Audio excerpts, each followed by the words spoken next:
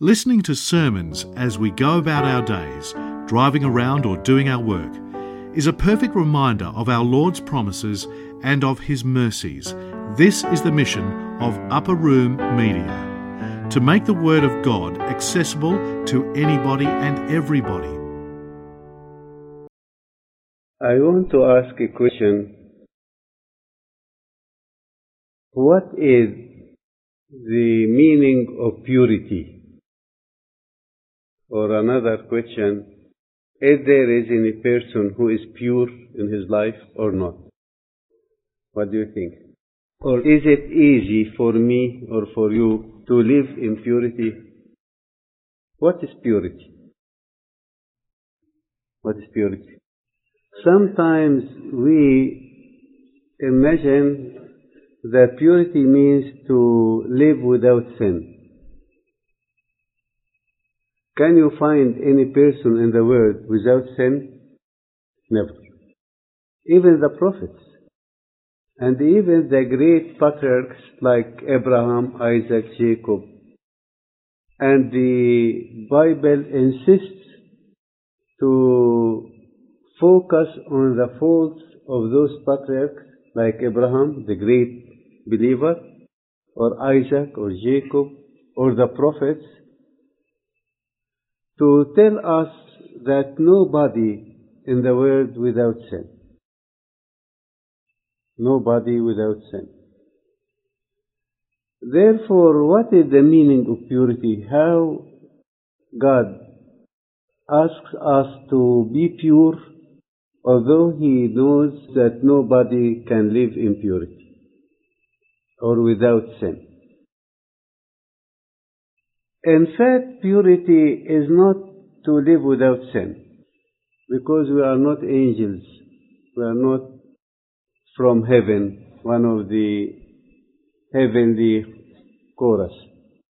We are human beings. We have our faults. We have our weakness. We are complaining of sin.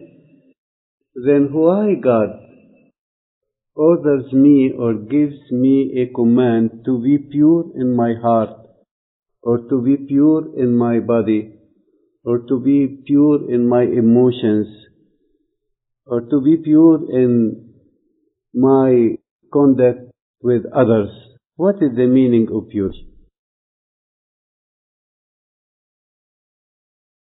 If we ask God, what do you want from me? I think the answer, I want you to be my image, to be in my likeness. It is the rest of God that His children become in His likeness. I can imagine even in the last day, God will glorify us, for we are in fact, because we were in fellowship with Him and we lived in this world in His likeness. Then purity in fact doesn't mean that I do not commit a sin. Purity means I am very close to God, and it is my desire, or I long to be in His likeness, to be His image. I am struggling. Although in my struggling I commit some sins and I am complaining of my weakness, but as I am struggling, in the eyes of God I am pure. For example, St. Augustine says, if there is a child about 4 years old in daycare, he doesn't care, or he cannot distinguish if the teacher is male or female. He loves his teacher, whatever his sex or her sex. If the person about 12 years old, he is struggling, this is male or female, and so on. and he is struggling with his thoughts sometimes. Who is more pure, the child or the young person? Who's more pure? The little child or the young person? Who's the little child? Who is pure? The difference between the two: the child is not pure, he is weak. It is the purity through weakness. But the purity of the young person, it is the purity through struggling. The child will not be crowned because he is pure or she is pure. The young person will be crowned because he is struggling to be pure. Then who is purer?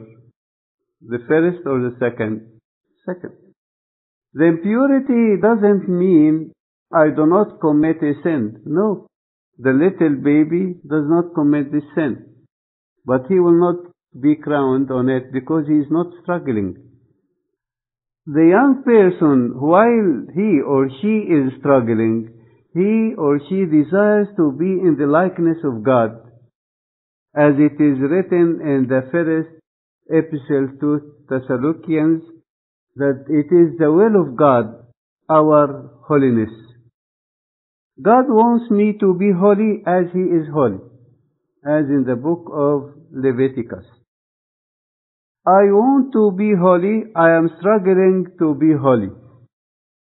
Through this struggling, it means I am on my way to God. Then it is a credit to me that I am struggling against sin. Then purity means, in fact, not the negative thing. I am not committing a sin. No, it is the negative. The positive purity means I am in fellowship with Christ. I am united with Him. I abide in Him. I enjoy the new life in Christ.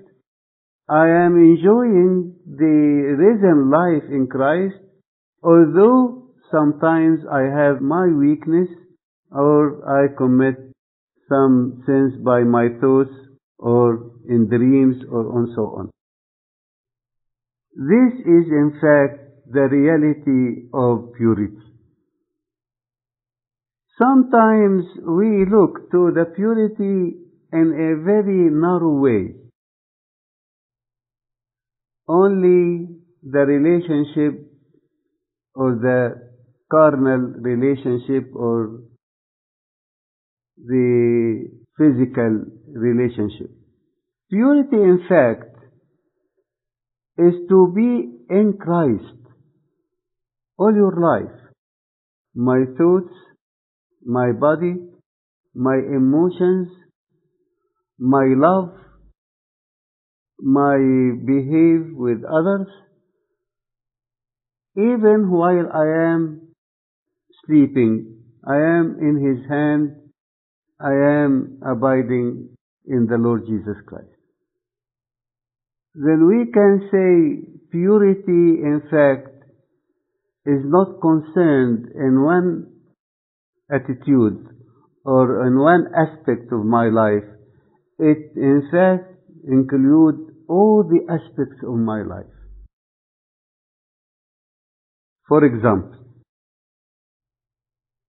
if a person said anything, if I am pure, I will accept it in a very simple way.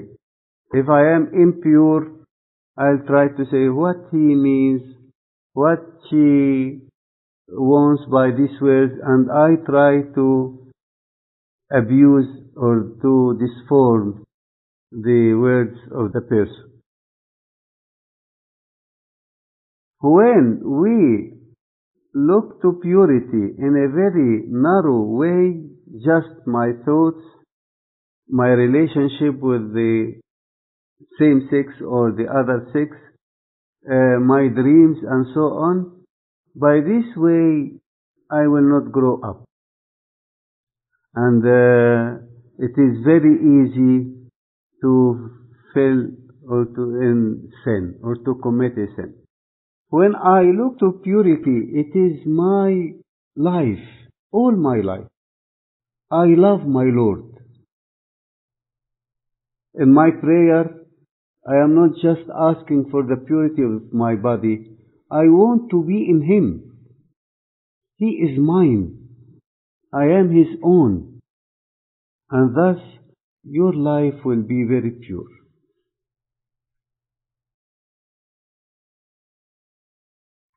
How can we live in purity? How can we live in purity? The first thing, we have to know that purity is not a thing which concerns me. It is a thing which concerns God Himself. He is holy. And I can't be holy unless I am united with Him. Then, when I pray, I am not asking, can you grant me purity in my thoughts, purity in my body, purity in my dreams, purity in my relationship with my brethren? No, at first I ask Him, can I live in you? Can I enjoy the fellowship with you? Can I taste the pledge of heaven? For example, many persons are complaining of impurity even when their time is very short. And sometimes time of the exams, and the person says, oh, my time is very short, I want to study more and more, but I am struggling with bad thoughts. How is it? I have no time. In fact, they are, or he is, struggling with his thoughts, although his time is very short, because his heart is not full of the joy of Christ. When our hearts are full of the heavenly joy, the heavenly peace, we taste the pledge of heaven, impurity has no place in our life. I remember many persons when they came and they complained of some bad habits. And they said, Father, for 10 years I can't get rid of this bad habit. And I am depressed, especially when I commit or practice these bad habits. Always I ask this person, even if you practice it, start to pray and to praise God and to ask God to grant you joy. And say to God, thanks God, because truly I am very weak, but in you I am very strong. And don't be depressed, because through depression you will fall again in practicing these bad habits. I remember once I was speaking about Thanksgiving, and a person asked me, how can I thank God unceasingly, as St. Paul said in the Epistle to the Romans chapter 12. When I commit a sin, how can I thank God? When I repent, I have to weep and not to thank God joyfully. I said to him, when you are repenting, do not focus your eyes on your sins, focus your eyes on Christ. And instead of saying, I am a sinner, look to the Lord and you said to Him, oh, you are the forgiver of sins. And instead of focusing your eyes on darkness, focus your eyes on light. And thank God and said to Him, thanks God, because I discovered my weakness. And I discovered that you are full of love. And you are waiting for my returning to you. And many persons, by practicing this exercise, they get rid of these sins.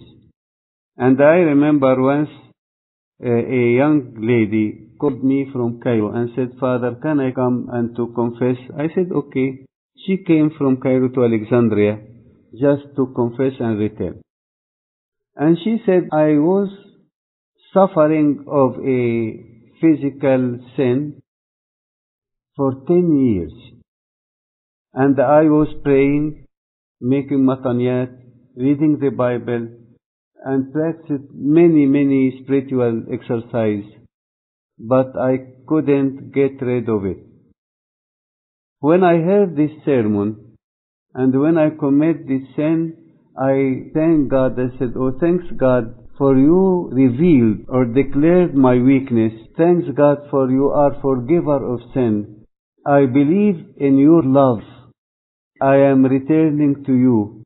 Can you reveal yourself in my heart? And it is for the first time I taste the purity in Christ. Sometimes we look to repentance as if to be depressed. Oh, I am a sinner. It is too hard for me to be pure. How can I return to God? And so on. It is not a Christian repentance. Christian repentance means returning to God. When you return to your Father, you will be full of joy. Even while I am complaining of my weakness, but my eyes, my inner side, is focusing on His bosom. He is embracing me. I am His own child. I am special in His eyes. He is concerned in me. He loves me. He knows me before I was created. And He put a special message and special role for me. This is very important to live in purity. To be pure, don't look to the darkness. Look to the light. Don't focus your eyes on your weakness. Focus your eyes on the divine energies, the divine gifts, the new life in Christ, and then you can live in purity. In Christianity, there is no despair at all. Whatever is our fault, whatever is our sin. Saint Augustine used to say, whatever you commit, surely God is waiting for you. If He is not waiting for you, why He let you alive till now? He let the thief on his right hand to live even on the last moments he returned to Him. I believe, or I expect, this thief repented perhaps 15 minutes before he died. But if you want to make evaluation of this 15 minutes, how can you evaluate it? It is equal to eternity. He will live forever in the kingdom of God. As if I am alive, God is waiting for my return. When you read the New Testament, you never find Jesus Christ rebuking the sinners, only the leaders of the church. The Pharisees, the priests, the high priests, the scribes, and so on. But for the people, He never rebuked them. He opens His heart to everyone. He is waiting for our return to Him. So I hope truly we enjoy the purity in our life. The last point, when we are pure, we also see everything pure. The word is very beautiful. My body is pure. It is a gift from God. My emotions are divine gifts. Everything in me or surround me, everything is pure. When you are pure, you will see everything pure. When I am impure, I will see everything impure. The thermometer by which you know you are pure or not, your thoughts. If you find everything pure, it means your heart is pure. If you see everything impure, it means my heart is not pure. I want to leave if any questions.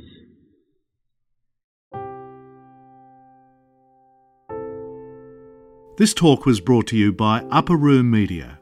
We hope that this talk has, through the grace of God, touched your heart, and we pray that it will not only inform you, but will also transform you and your life with Christ.